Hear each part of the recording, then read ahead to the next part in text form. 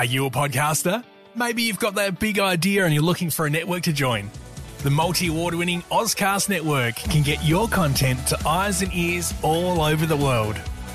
Join now for the first month free, and you could be featuring this sound at the beginning of your podcast. Ozcast. Simply head to ozcastnetwork.com for details. Welcome back, ladies and gentlemen. Another episode of the Unlaced podcast. Thank you for tuning in. If you are new here, please give us a like and subscribe. It's how we grow. And if you come back, as I always say, I absolutely love you. Now, last week we did a Christmas special with a couple of my best mates. One of the loosest but also funniest episodes that was quite wholesome for this time of year. So go back and check that out. Tell your mates you love them. That was sort of the mantra of the episode, which hopefully you guys enjoyed.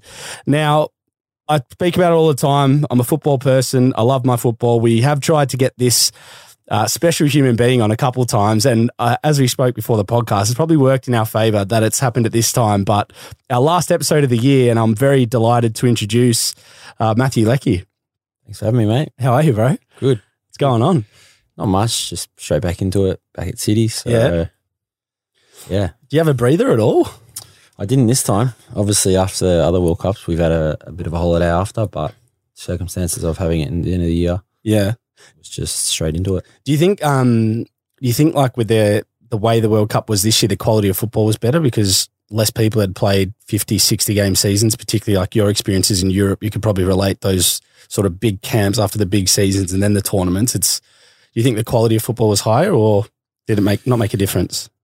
Yeah, I think from what I saw for most of the games, it was quite entertaining from both sides, both teams. There was a lot of high-scoring games, and it just seemed more attacking. Being in Russia last time, there was a lot of games where there was not much going on. So, I mean, there was positives and negatives to this World Cup. Obviously, we had a fair few injuries of like superstars of the game, so there was a lot of great players missing at this World Cup. But yeah, I think from the footballing side, it seemed to be at a high quality, Yeah, definitely. Now, before we go into the World Cup, because I know everyone at home is going to want to listen and speak about some of Lex's experiences and Qatar in general, the whole tournament and so forth, but we have a bit of beef to pick because I don't know if you know, but I signed for Adelaide when you left, and sort of I was deemed a young, good player at the time. So they said, well, Jake, you're coming in, you're going to take number 19 because that was like the young, good player number. Little did I know that you'd tore up Hindmarsh at the time for like 2 years straight. So then I had this weight on my back of like, I play 7 out of 10. Oh, he's not as good as Leckie. I'm like, I'm a centre mid. Like this guy was dancing up and down the field. So for like 2 years, I kept copping this shit that I'm like not as good as Leckie. I don't think you have any idea about this, but like, I fucking was on like everywhere I went. It's like, oh yeah, your number that Leckie or that number like this or that. I'm like, fuck me. Crazy. Yeah, crazy, huh? It is. Yeah. I was only there for a short time, and obviously I was just young and a raw player. So obviously most of the things I did when I did get the ball, it was exciting to see. And yeah, I just was there for 2 years. I think the second year I was mainly injured for most of the season, but I don't know what your time was like. If you getting all that, I had a good time. I had a good time. Yeah, it's just, I mean, at the time, you were like a one-pace player. It was like 0 to 100 all the time, that stood out in that period of the A-League. Like a lot of fast attacking young players coming through, getting a lot of recognition, even still to this day, because it's exciting to watch. But I was like more of a technical midfielder, so worlds apart. But they gave me the number 19. I'm like, I didn't even know what I was walking into. I was like, yeah, I'll wear that, like whatever. And then the next 2 years was just this Leckie comparison. I'm like, fuck me, now we meet. That was a part of my demise, Braden. I think I only lasted 2 years and I ended up retiring. So maybe we can blame Lex. But one of the things that's pretty amazing to me, because I think we've grown up, like how old are you now? 31. So I'm 29. So we grew up in the same year, but being the most capped Socceroo at the World Cup, like especially when you're growing up in the year we've grown up in where we watched the 06 generation and so forth, like is that something you have thought about or has hit you yet, or is that just kind of breezed your mind because you're still you've come straight back into playing for Melbourne City? Yeah, it's obviously good that I've, made that amount of appearances. I think I just really haven't thought about it. Yeah, I don't think you've got it. I had an interview like last week, and it was the same. I just said getting into the national team is one thing, and then I always thought to myself, like, every game I have to perform to stay, because I've been there for so long now. I've seen players come in, do well, and then sort of have a moment of not playing so well, and then you don't see him for a while. So for me, the key was always just to try to play my best every game to make sure I didn't give any reason to be out of it. And yeah, I don't even know what year, when Ange took over, I think it was 2013. Yeah, just before the World Cup. Yep. So basically since then I've been a regular. So yeah, it's nice. I mean, it's one of those things I'll look back on when I've, stopped national team or just retired in total. But I'm not really one to dwell on like achievements and stuff. It's just, it's cool, but is what it is. Man, that's the most laid back answer. He's the most capped soccer at a World Cup, right? The biggest tournament in the world. he's literally smoking a fag as he's answering that with like the most laid back tone. I absolutely love it. How for you to like take away the football stuff? Like, how was just the overall experience? Obviously, you've been to two already through your third World Cup, but just being at a World Cup, the frenetic nature of the fans, the all eyes on sort of every game. What was that like this time around? Yeah, it was good, and we didn't know what to expect going into Qatar. There was obviously a lot of criticism, so it was a bit of an unknown for us as well. And I arrived at like 3:30 in the morning. Airport was empty. Driving to the hotel or like the complex we stayed at, it was empty as well. So I was just like, well, it doesn't really feel like a World Cup, really. Yeah. And I've always said, as a player, you're never really going to experience a World Cup as a fan would, because we're basically in a bubble the whole campaign. Yeah. And the only time you really get the buzz of a World Cup is when, the games start and you get to the stadium. And I think the coolest thing about a World Cup is there's obviously most of the time sort of a split 50-50 or 60-40, what I want to say, from the nations. Obviously, playing against Peru in the knockout game, and the majority of the South American teams, they sort of dominate the stadium. I don't know how they get so many in so early. Yeah. They got something with the tickets, but yeah, the game against Argentina, there's just so many of them, and they obviously live and breed football. So yeah, but we had a decent amount of fans, Aussies, and yeah, it's just cool. I think that's the big part of it, is when you're at the game, and then the rest is just like really being in another camp, because you're just away from everything. Do you feel when the game started, do you feel not the pressure, or just like that you're in that World Cup game, or is it kind of, because as a player, the mentality, I can imagine the build-up's so different and so forth, but when you're in it, does it just feel like another game, or do you kind of capture that this is bigger than your average sort of experience? I think in this World Cup specifically, leading up to the very first game, there was a bit more nerves maybe, or thought over the day. We played a late game. That was a 10 p.m. kickoff, so there was a bit of nerves leading up, but I don't know what it is. I think I always enjoyed playing in those type of games. Always when there's like a full stadium, I always just, thrive off it. And I'd much rather that, sometimes when you're playing in pre-season and there's a friendly and you got a couple of hundred, it's really hard to get going or to even play well. I've just always thought like play my game, because I said it to the boys when we were in camp. We sort of had a team get together before the start of this tournament, and it was about just a few of us speaking, and then if anyone else had anything to say, just amongst us players. And my thing was, you're here for a reason. It's what you've been doing all the way up until now, and I really believe that players perform to their best and play their best when they're happy and just confident and just do their thing. So sometimes pressure is, you can't control it, but I've always just tried to steer clear of it. And I think the mentality and the type of person I am, sort of pretty laid back. I'd love to play with you in a World Cup. Man, this guy's so chill. I'd be like, all right, I feel like I could relax a bit. But that's important. People don't understand that. Like sometimes if you're wired the other way, the moment can get to you. So 100%. And I think in every footballer has a phase of, having good moments and bad moments. It's just how you take the bad moments. And sometimes the bad moments for some players is like sent them to like a really bad place and they just never reached a level they had. So, I think as emotional and football is, I think I've always just also had that in the back of my mind. It's just a game and you got to enjoy it. 'Cause if you're not confident and you don't enjoy it, then you never play well. You never do. So it's just, trying to get the balance. What was the sort of initial feeling when you saw France's first game? Obviously, the experience in 2018, we probably went one of the closest to gaining a point off him or, clawing that game in. I don't know how Pogba's goal went in, I think, when he lobbed Maddie or whatever. But that first game, like that was obviously a pretty critical game. Everyone always talks about the first game of the World Cup. What was sort of the mentality going in? They were, like, you look at that squad, it was stacked. And even the players that didn't make the World Cup is pretty scary in itself. Yeah, well, we always knew like what we're coming up against. It's one of the best national teams in the world. And they showed it again by they basically could have won the final.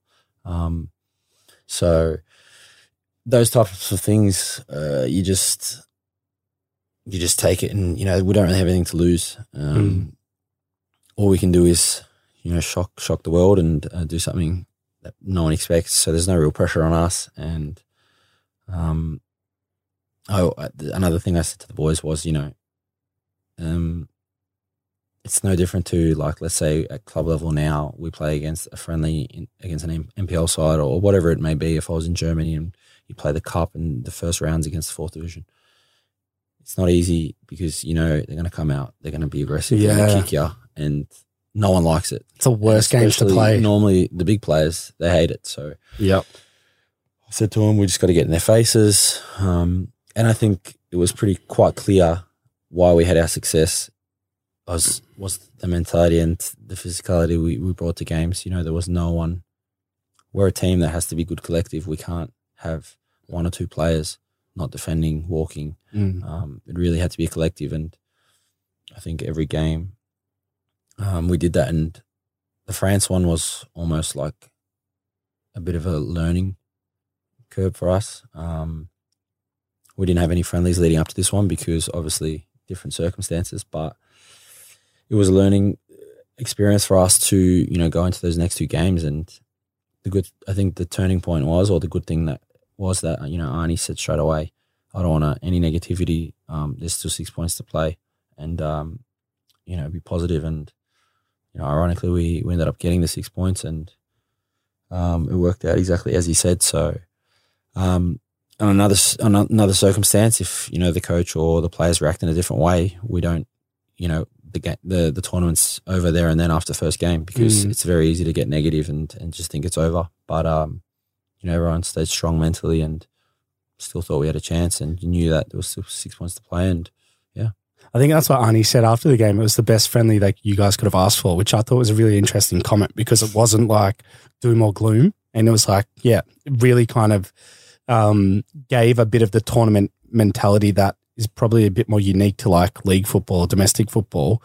With sort of, because you're quite experienced now with playing at a lot of tournaments at the highest level, is there a difference in that sort of camaraderie and mentality that you have to focus on versus sort of the week-to-week stuff with the club? Because you guys, as you mentioned, you're in a bubble. You're kind of always with each other on the good and the bad stuff. Like you can't really avoid each other in the hotel rooms. You got team meetings, physio, dinners, all that sort of stuff. Do you find that stuff's really critical? Yeah, but I think, for majority of the players, they've been around for so long and been around it. So we know how it is.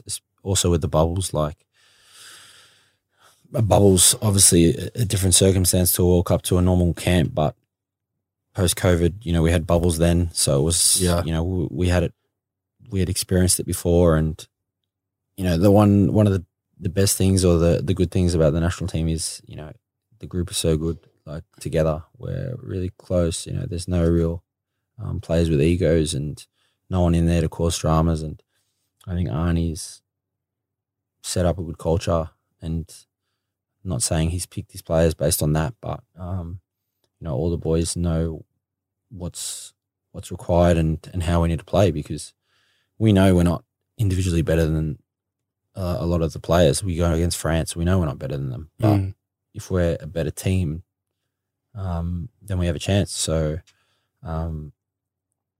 Denmark's, I think, I don't even know if I've heard they were in the top 10, maybe 9th ranked or something. Yeah, I think, do you think people, and we're going to talk about that game because it's life-changing for some, but like, do you think people in Australia, I think people in Australia, when we got the group, I always had thought Denmark's our most important game because of, like, maybe people don't know their names, but if you look at where they play in the world, like that starting 11 is as lethal as any team going around. And they're like one of the best teams in Europe.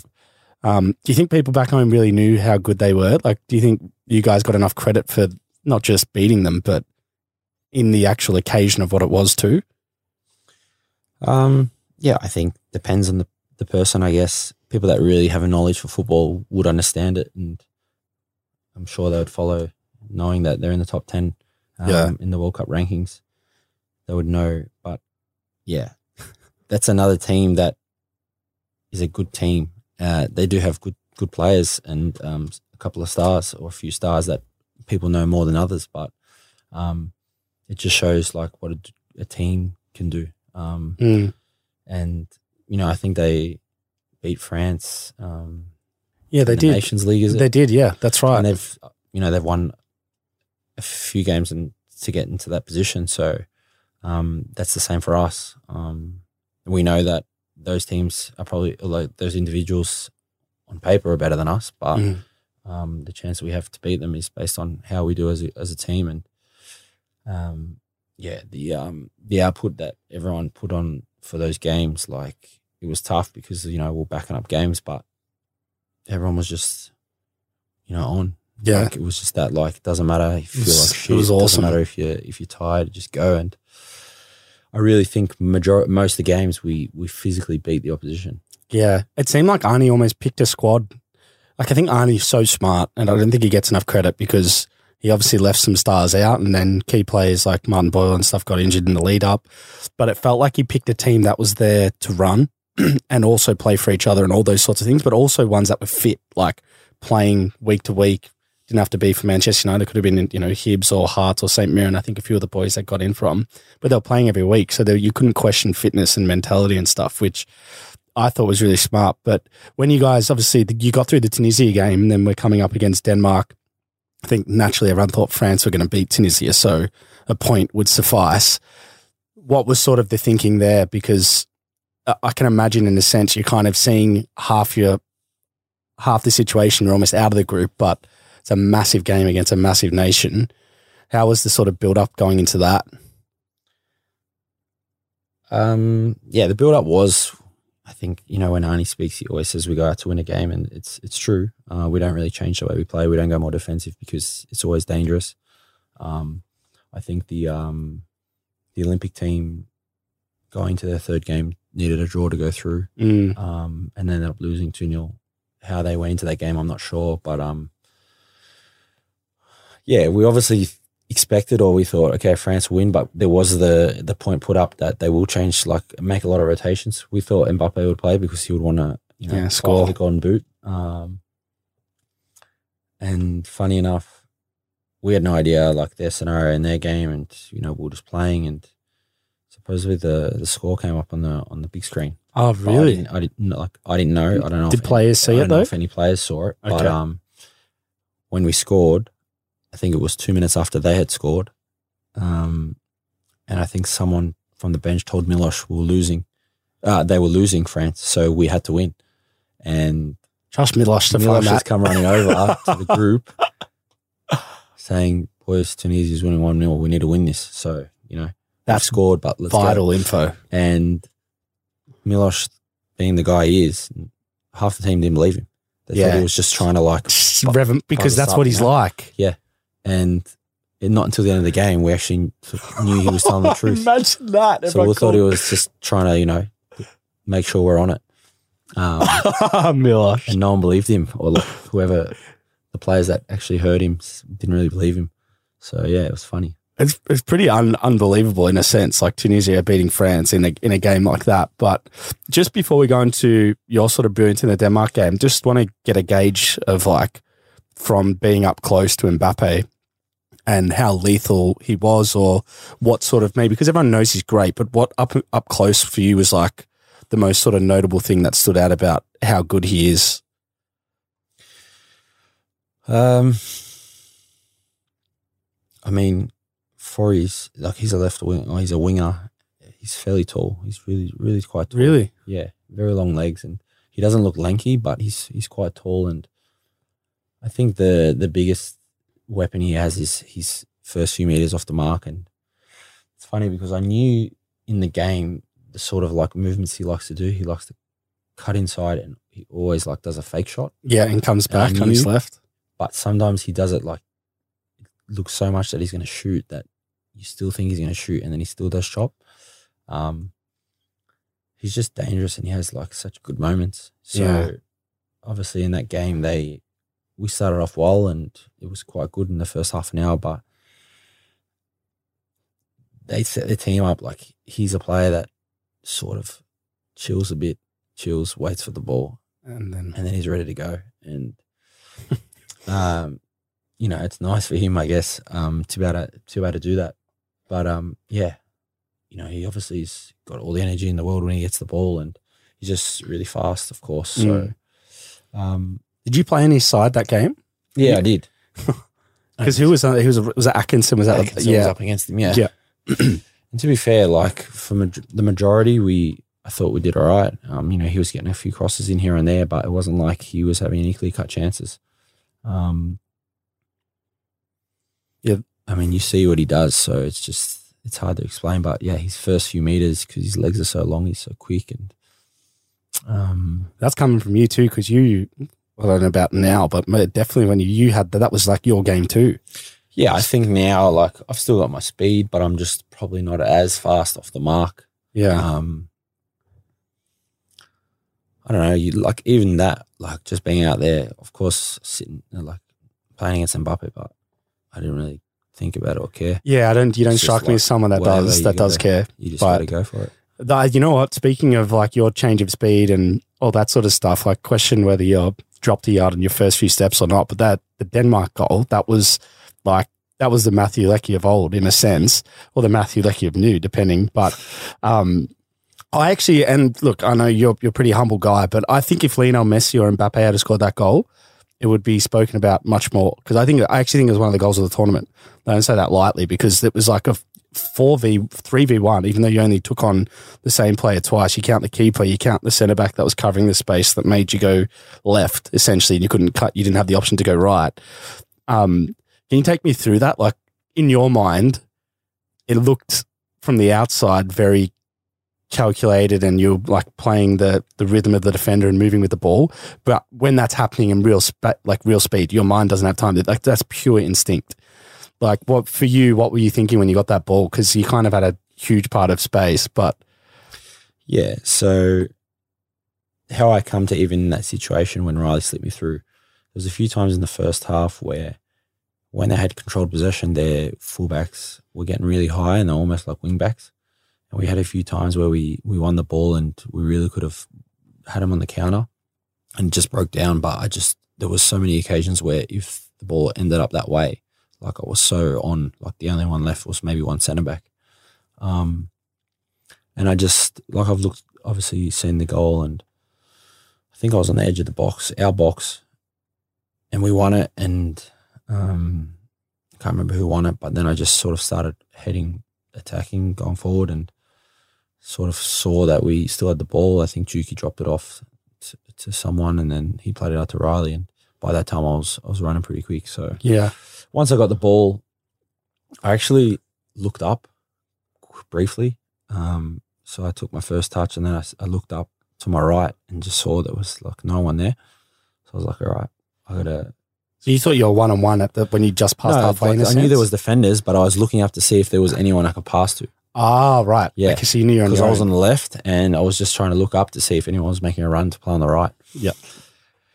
And there was no one, so I was like, well, I've got to go for it. And, you know, I play left at City, and I like to come inside. It's always a good option. Obviously, you can go down the left as well, but majority of the time you go down the left to probably cross the ball. And once I saw no one was there, my first initial thing was to go inside and shoot. But the defender sort of already was heading that way, and my touch wasn't that far out where I could just shoot. And then I just, But you took the guy to the cleaners, man. Honestly, bro, that guy's still on the pitch. Like, with your, was it cut right, then back on your left, and he's just boom, boom, just dropped. He's just like chasing shadows. Yeah, it was a top defender too. I forget his name, but he's a top defender. Yeah, it's I think Christensen was behind him, and then I can't remember the guy's name, but he was the left back I played against him the whole game. Yeah, and then Schmeichel as well. But yeah, it's one of those things where it just all worked out perfect because you know, it looks nice and it's a great goal because it goes through his legs, but on another day, it hits his leg and nothing happens. Yeah, yeah. So yeah, when it went through his legs, I didn't hit it like massively cleanly, so it was sort of like hard enough, but not that hard. So I already had seen it was going over the line before it did.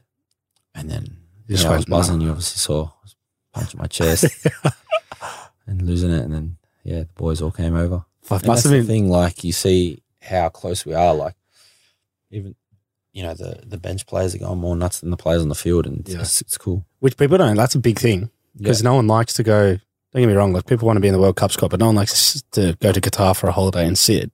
But I felt like even the bench were invested. Everyone was kind of getting minutes as well. That's sometimes for you, and I think maybe you can understand this, obviously being in your position. But as much as that goal will be memorable to you, probably the moment you gave to your teammates to celebrate with and all that sort of stuff was equally as powerful, let alone what Australia felt about it. Like you see all the boys just erupting off a moment like that. That's kind of what makes football good, hey? Yeah, and look, obviously I was the one that scored the goal. And it's, an important goal, and it's one of those ones that will probably be watched over in years to come. But, the credit goes to obviously the whole team because of how hard everyone worked, and, Chuki scored them for us to score, to beat Tunisia. And just a freak header. Like a goal that... I don't know many people that could score that. Yeah, I don't know anyone that could potentially do that. Maybe Giroud, but like so random. And it was just, it's a moment that, it's the second time in history that we've gone out of the group. So for all of us, it's history. It's something that we'll always be a part of. And like I'm obviously the guy that scored the goal. So, the hero in that sense, but I just see it as, it was the team's success and everyone deserves the credit, really. It's different when you're in the four walls, I think, you have that view, but from the outside, people just look at who scored. Yeah, and it's always like that, isn't it? It's always the case. It's always normal. a talking point or a highlight of a game, and that's the way the world works. That's why Jamie McLaren pisses me off, because he can have stinkers and then it hits his knee and he gets the 1-0 winner and he's the one getting all the plaudits, and I play 10 out of 10. I'm like, how the fuck does that work? But that's football, mate. Shout out Jamie as well. Two-time... It's a skill. He's an artist, talent, man. And he's an artist. I wish I could do it because, but even not just that. Like Macca's work rate off the ball, it's not noticed. He works really hard, and his data in games is massive. He runs a lot, and he sets up the defensive pressing or whatever it may be. City does anyway, and I personally, in that position, would hate life. I like to be involved in the game. I like to be getting touches, and if I'm not, I'm getting frustrated or I start moving somewhere else to try to get the ball. But he's done his whole career, and I think in his mind, even though he's maybe had 4 or 5 touches in the game, he probably thinks like, I'm still going to get a chance. He just judges that. That's what he thinks. Yeah, that's why he's so good at what he does, because he doesn't get too caught in, I'm not playing well, because he always thinks he can make a difference. The thing for me about Jamie that's the most dangerous is the brain power defenders have to have when he's playing, which also helps people like yourself and Naboo and Tilly get in the game, because they're so concerned about what he's doing, where he's going when he doesn't have the ball, that it must be like by the end of the game, some of those guys must be like, fuck, that's over. Because he's just, he's constantly on the move. He's annoying. Well, the thing is, they can feel like, I'm having a great game. He's done nothing. Yeah. And then he scores, and at the end of the game, he's scored a goal and they're defending him. So it looks like he didn't do your job. Correct. And it's like, it happens over and over again. So it's like, it's not luck. Yeah, it's not luck. It was his second high school.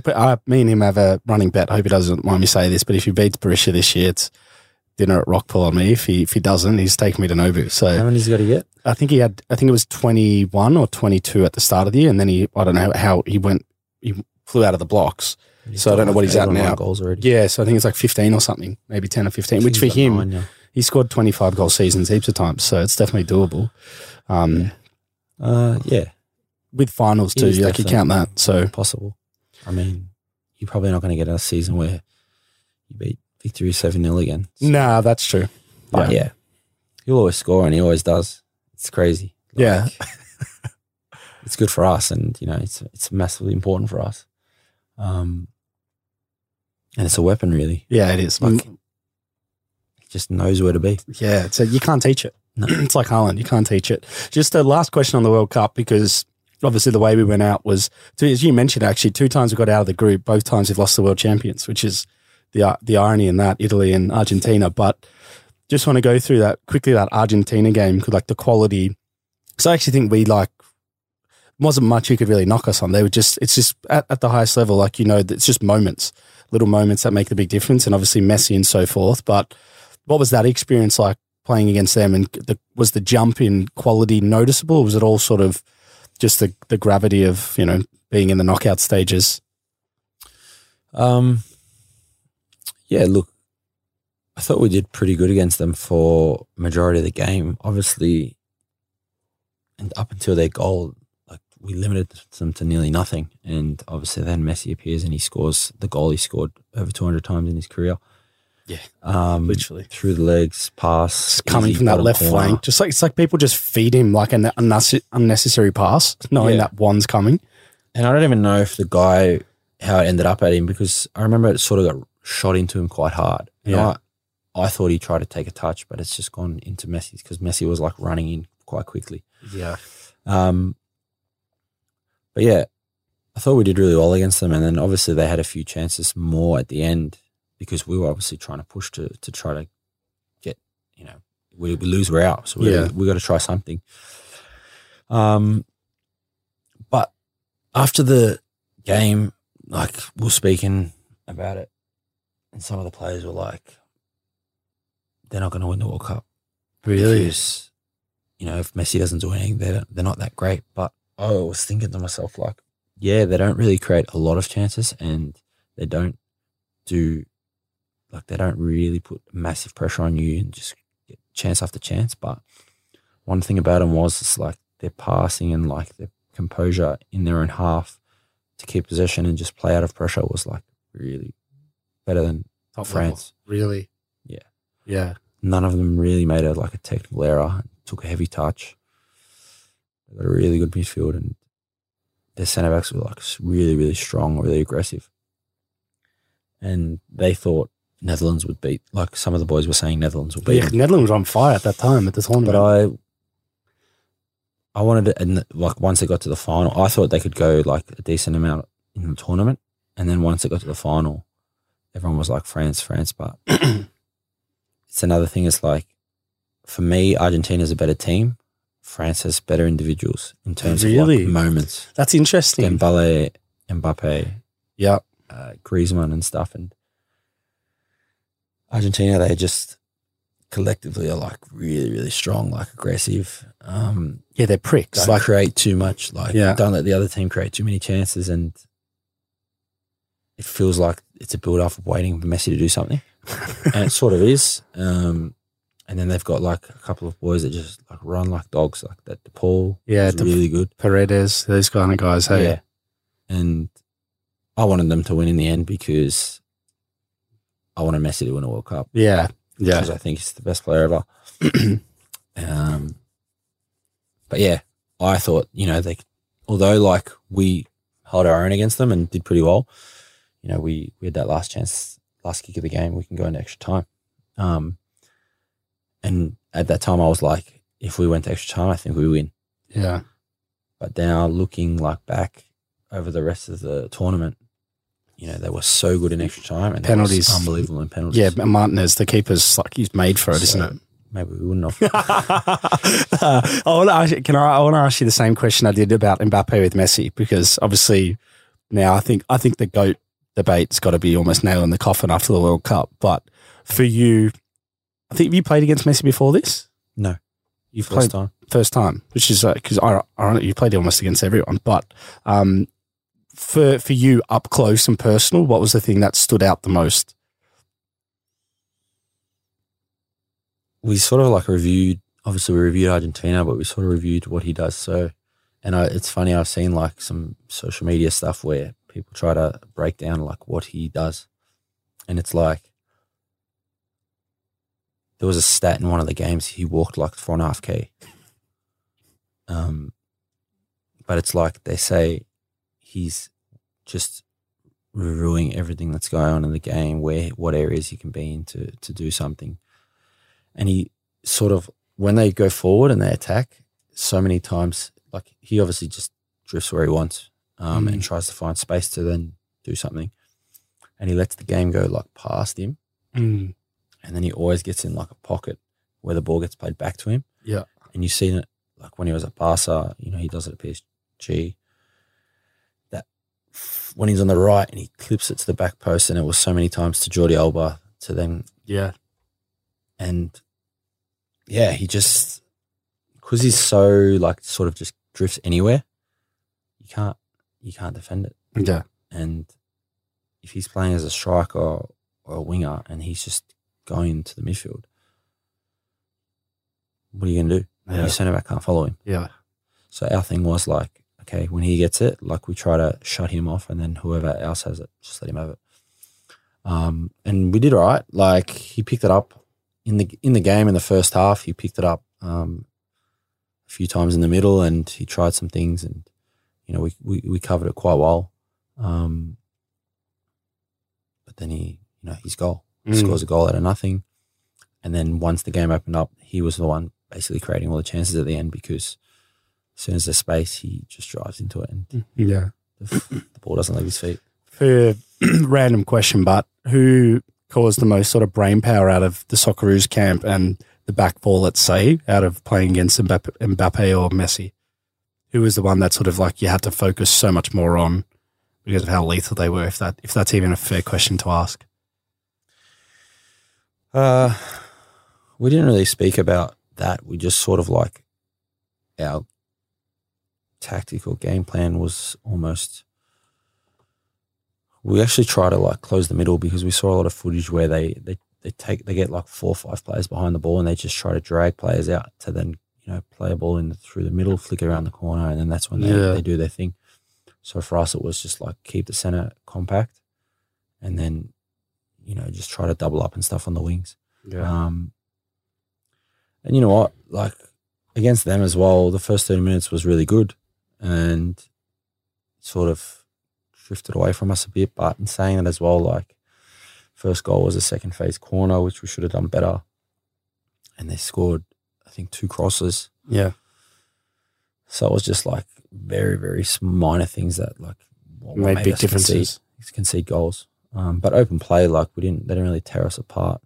But there was a couple of occasions in the first half where Dembele just put on the burners, and Mbappe, and they're just so fast. Him himself as well, and Dembele, he's very tall. Like they're tall, similar build, eh? And they're like the whole French team was massive. Rabiot was huge. Yeah, he's a big guy, and he looks biggish, but not as big as he looks towering like when you're next to him. Even that Tukumani, he seems like a solid lad too. Yeah, and even like Giroud is massive. Yeah, the back four, they're all big boys. Yeah, Konate's very big. Yeah. So yeah, it was just hell of a tournament, bro. Hell of a tournament. That was a hell of a segment. It was the longest segment we've ever had. How could we not though? We had to rinse it all out. But just want to go. This is going to take a change of speed. But how has it been back in the A-League now? Obviously, you spent 10 years almost abroad, really, and this is your second season now. How's it feeling? How's it been? It's good. Anything changed? It's hard to say, because obviously I'm at a different club, and yeah, well, that's true. Think in general, like everything's improved across, clubs internally, facilities and stuff. Everything's sort of growing.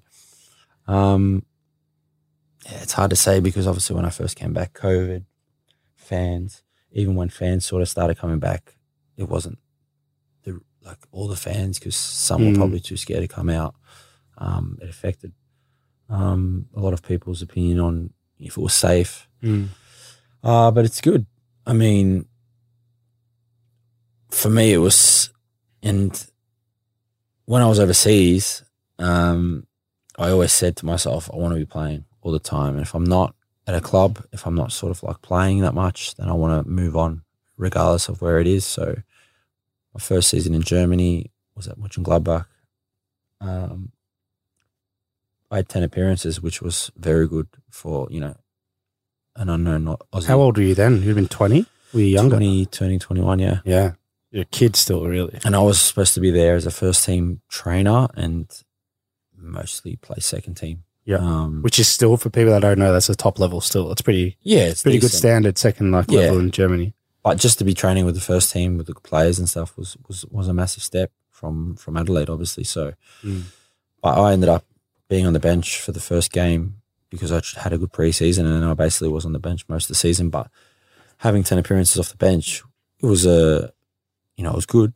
Yeah. But I still wanted to be playing, and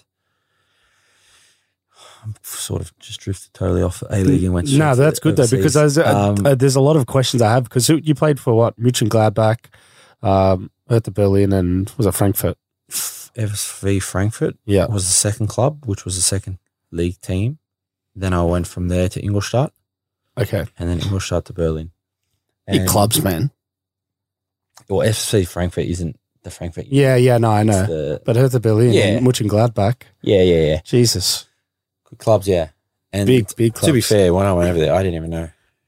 Because I started playing football when I was 11. Yeah, I heard you're not really like, you weren't a football head, like particularly at Adelaide. No, my family was AFL, all AFL. Yeah. And I just started playing because I played with friends at school and enjoyed it. So, yeah. When I went over there, I didn't even know who, this is probably terrible, but the only team I really knew was Bayern Munich. I didn't even know who Dortmund was. Oh my God. So that's how much I knew about football. Do you reckon that, like, now you've reviewed, because this is why, when you say you're drifting, this is why it was helpful, because obviously we see so many young players go over and not be able to progress and stay and play at a high level and get that consistency. It might sound stupid, but do you think being a little bit naive to how big what you were walking into may have helped you a little bit, because you wouldn't have been overawed, you didn't give it too much thought, you're like obviously the laid back vibe you have? Yeah, maybe. Definitely could have helped. And, going back to what you said with the players go over there and sort of lose their way and don't really, get their foot in the door, and often go to another league, a lower level standard league, or even come back to the A-League. It is hard at the start. It's very hard. What was the hard? The first, the hardest part of going to Germany was the start. Really? Because you got no idea about anything. It's a totally different country. You don't speak the language. You're starting from scratch in everything you do. And when you first start, you don't have like a good relationship with any of the players, and not all of them give you a time of day. It takes time. And yeah, I just toughened, like I went through it and battled it out, and because I trained well, or that was always a good trainer when I was younger, and I think me changing from first league, even though I had made 10 appearances, which was a good accomplishment, my first season, me going to the second league, I think was a very good step, because I gave myself that opportunity to be competing with players where I could play from the start, in the starting 11, when I was playing well or performing. So yeah, it's a tough one. I think mentality is massive when you go overseas, and as I said before, you need to be confident and just believe in what you're doing, because when you don't, you're just not the same player. And that's probably occurred to a lot of players, because there's been, in my opinion, plenty more better technical and everything else footballers than me. You know, I've obviously had, when I was young, I had my weapons. But there's been better ones that have gone over and not made it. And, you know, there's a lot of things that come into the reason why. And that's, you know, mentality, if you can hack it, homesick, and those type of things. And I managed with it pretty good. And maybe that's because I'm a bit whatever. Yeah, it's just laid back as fuck. Yeah. Might even call that this episode. You ask everyone. You know, I've obviously no mutual friends. I never knew this laid back. It's actually quite amazing. But it also tells me why I think because I understand in that world, like for instance, when I went overseas at a young age and was trialing at clubs or even in the A-League, man, I was so intense. Do you know what I mean? Because I really wanted it. But that actually counteracted. So that's why I think I can understand for you that, and it's not to say that you didn't care or you didn't work hard by any stretch, but that mentality is so pivotal for big moments. Sometimes you just need to be like calm, you know? Yeah, for sure. And it worked out for me. Obviously, for some it might not. I don't know. I just never really cared about who I played against, who I come up against, or the occasion. It was just go out there and do it. Garang Kuol strikes me like a bit like that too. What would be like, you might have given him advice, but because I always fear, I was like, fuck, don't get me wrong, how good is it going to Newcastle? But I'm like fearful, like 17, it's a big thing. Like I don't want to see him back here at 23. And like we've seen it so many times with players you've played with. What would be sort of your advice for him going into that situation? Because it's a massive, massive step. Yeah, it is massive. And I'm not really sure. I don't want to say something that's wrong, but I'm pretty sure when he first goes over, he's going able to play. He's going on loan or something, right? So he's supposed to be going straight on loan. So it really depends on where he goes on loan. And I hope for his sake it's somewhere where he can realistically play games. And you don't want to fall into a trap of going to a big club where you're not even going to get a chance unless you really, really do something amazing. And one thing a lot of people probably know, but us players that have gone over know more than anyone, is the respect for Australian players is, you know, you need to do almost 3-4 times as much to first gain that. They don't really take you serious in the sense that if they can trust you, if you can do a job, and that goes for anything. I think for a long time it was the same with coaches, and now it's getting better because of the success of Ange and the success of Kevin Muscat now. And that's, so I really hope for him he goes somewhere where, you know, he will get the opportunities to play, and then it's obviously up to him to perform, because you don't want to go somewhere where you don't even get to step on the pitch to maybe show it, because he's a player that's a little bit when I was younger, I was very raw, and he's a moments player. Yes, very similar. He creates things out of nothing. And it's not always easy to do that in a training environment, because possession drill, it's different. It's regimented, it's structured. When I was young, I was honking at that stuff. But on a field, like, I could always create chances and stuff like that, and just always like, look, people were like watching me play, because every time I got the ball, I just try to dribble people. Yeah. And, he's very similar. So yeah, I just hope that wherever he goes, he gets that opportunity, and then it's just up to him, really. Yeah. I think your squad, Melbourne City, naturally is always probably the last since you've come back, but they've always had some of the best players in the competition. Have you been impressed with like the standard in training and so forth? Yeah, very impressed. I didn't know what to expect coming back, because I'd been away for so long.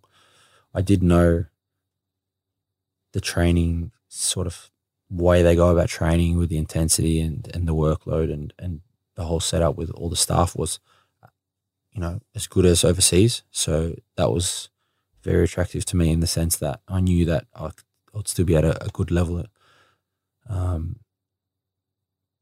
If you go to like a Dubai or any of those type of leagues, it's very slow paced, and they probably don't train hard. Yeah. So I definitely was, that really attracted me to go to City. Because you're a Melbourne boy too. I don't know if everyone would know that listening. Shout out Yeah. the Crevalli family too for the assist here, Nick and Johnny, you crazy bastards. But we love you. But yeah, you're a Melbourne boy, obviously too. Yeah. You got little ones as well now? Got 3, yeah. Yeah, so was that one of the reasons as well to come home? Yeah, well, so my wife's from Germany. Right. We met over there, and obviously we had the 2 kids, and she was pregnant with the third. And when I was like, my contract was ending at Berlin, and I wanted to move on anyway because, going back to when I always said I want to be playing, and if I'm not, I'll move on. The last season, I didn't really play much. There was a new investor, and they spent a lot of money on players, and it didn't really matter what I did. Like, I couldn't get in. Just, those players, they obviously spent a lot of money on them, so they had to play them to try to, get something out of them. Even though we weren't playing, that well, and, we're fighting at the bottom of the league. But in that sort of circumstance, years back, I would have tried to get out straight away. But, with the kids, my daughter was kinder, my son was a baby. So I sort of stayed because it was easier with the family. So just to see out my contract in Berlin because we had already had everything set up. And funny when I was talking to City and wanting to come back, COVID was not here. There was nothing. Yeah. And there was COVID in Germany. And my missus was like, she wants to get out of here now. Like, she's had enough. And we sort of said, all right, if we get back to Australia, we want to have my daughter start school from the beginning. We don't want to come in like 2 years in where the group knows each other and she's just the new kid. Even the language barrier maybe too, or probably. Yeah, well, my daughter always understood because I only speak English to her. Okay. But she never spoke. Okay. But now she's the other way. She doesn't care for speaking German and she speaks English. But yeah, I was very surprised with the standard, just like the intensity of the sessions, the possession drills, bopping it around. And to be fair, I didn't come the fittest because I had been in Dubai waiting for our visas for my family and getting that approved. So I was in Dubai for like 2-3 weeks. And then I came into quarantine for 2 weeks. So I was 5 weeks basically doing nothing. And I was cooked the first few weeks. Yeah. It was like, Jesus Christ, this Leckie guy's overrated. But yeah, Melbourne City. It's proper there, eh? I don't think it's proper professional. I mean, the German pre-season is hard because of the amount of training sessions they do, like 2 times a day or 3 times a day. Right. Here it's not like that, but the actual sessions are harder. Yeah, okay. Like pushing the limits when you're real probably like dead. Yeah. And yeah, obviously, we're one of the top teams in the league for the previous years, and we play a possession style. But that was another thing. I always said I wanted to come back and compete for trophies and stuff, and have that winning mentality and that sort of dominating style of play. And so far, it's been good. Yeah, definitely.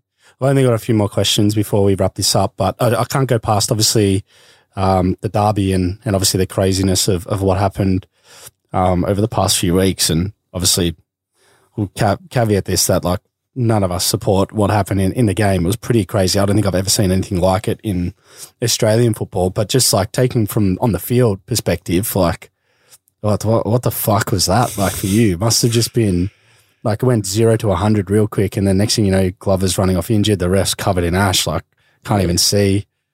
Yeah, it was crazy. And obviously, it was one of we had seen the previous games that had been played, and the whole walking out in the 20th minute. So we were expecting that.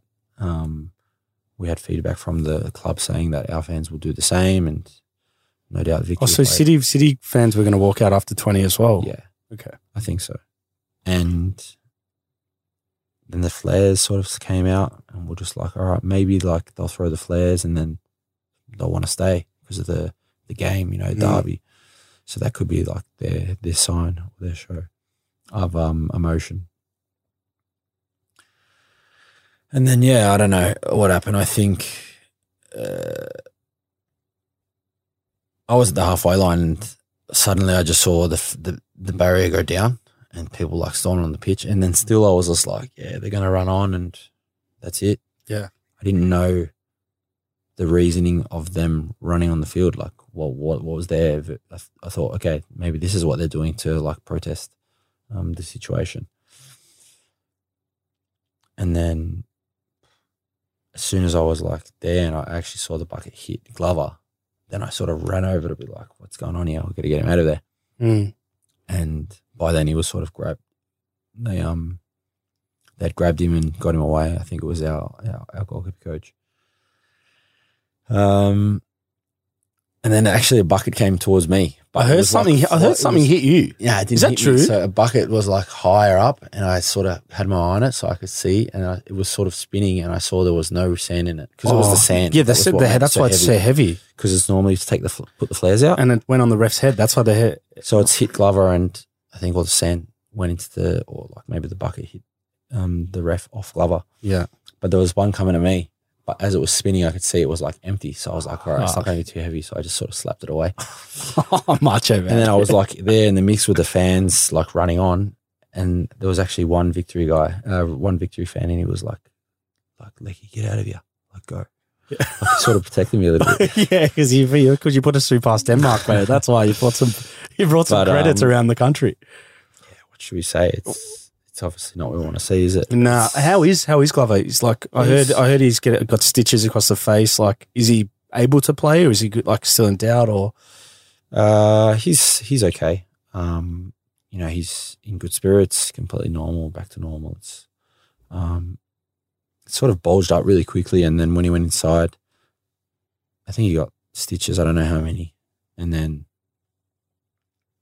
someone said, because before we knew what was going to happen with the game, whether it was going to get called off or not, they were asking our opinion as players, like, regardless of their decision, do we want to play or not want to play? Glover was the first one to be asked, and he's like, yeah, I'm sweet. I'm good. Fuck. And then we were like, all right, well, if Glover's ready and he's good, we're all good. Like, how was he going to play with that cup, bro? What are they going to do? Strap his face so he couldn't see? 5-10 minutes on, he sort of had symptoms of being a bit rattled, a bit concussed. So we're like, all right, well, we're not going to play. We're not going to make a sub because of what's happened. Yeah, the disadvantage. Yeah. And then I think regardless of what our decision was, I think it was getting called off anyway. Yeah. But it was crazy. I mean, it's not what you want to see, is it? You don't want to see post the World Cup too, bro. Like, everything was going, you know what I mean? And that's the biggest problem. I think the World Cup really brings everyone together, like even people that are sort of into the football. On the fence. When it's World Cup time, like everyone gets around it. And yeah, it's just sort of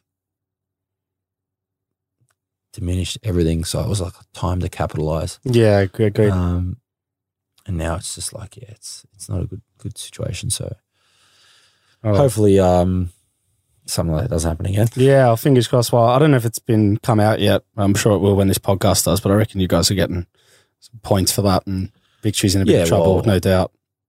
Which is a shame. Thing we were like, what's gonna come of it? Yeah. And we'll see what happens, but in my opinion, we have to get the points. Like, I think that's a given. Like 3-0. You guys get the points. We're winning, it was their fans. Yeah. And they really got to sort of find a punishment where the fans don't do something like that again. Because if the punishment's not big, then they think they can do it all the time. I think in this, like, before we move on, I think generally there's jail time for that. I think it's an assault. Yeah, I think so. I generally think it can be. I don't know who administers that, whether that's the APL or like Glover has, if he wants to press charges or the ref or whatever. But I think that's where Victory's taking it. Right. To make a stand, because it's like, it's not really a fan of football if you're doing that, you know what I mean? Like, I think you're thinking differently about the game. Seeing the footage, I think once the bucket actually hit him, the guy was like, fuck. Yeah, apparently there's a photo of the guy wincing it through it. Yeah. Yeah. He probably didn't expect it to hit him like that. Yeah, yeah.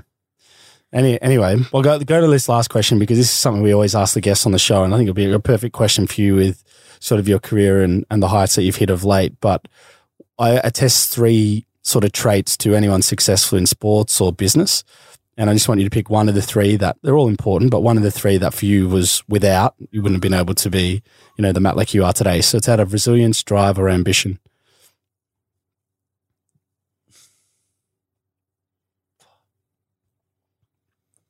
Those cold nights in Germany by yourself, bro, which one were you leaning on?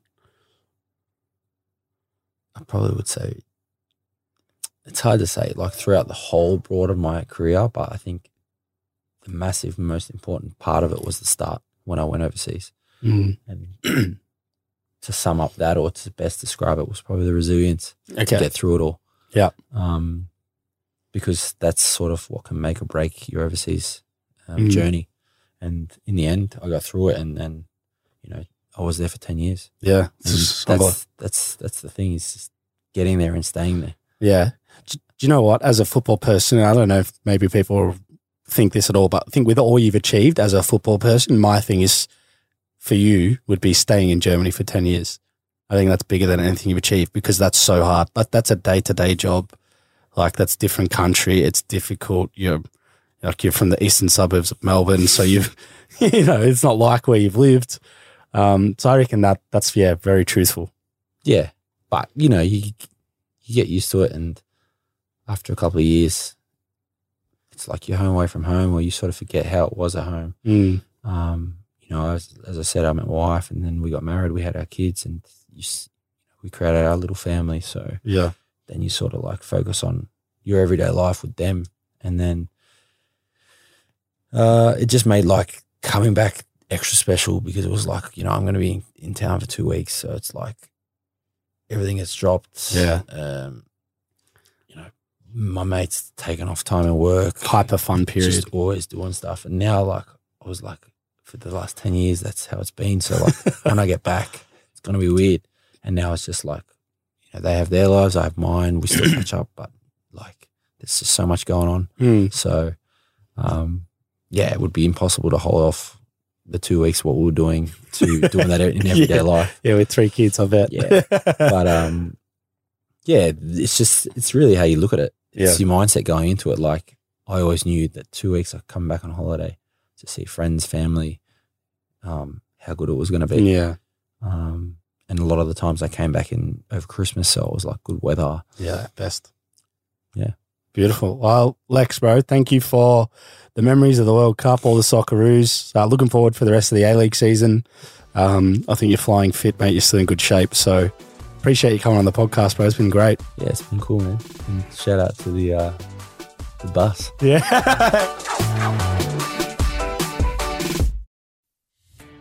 Are you a podcaster? Maybe you've got that big idea and you're looking for a network to join. The multi-award-winning Ozcast Network can get your content to eyes and ears all over the world. Join now for the first month free, and you could be featuring this sound at the beginning of your podcast. Ozcast. Simply head to ozcastnetwork.com for details.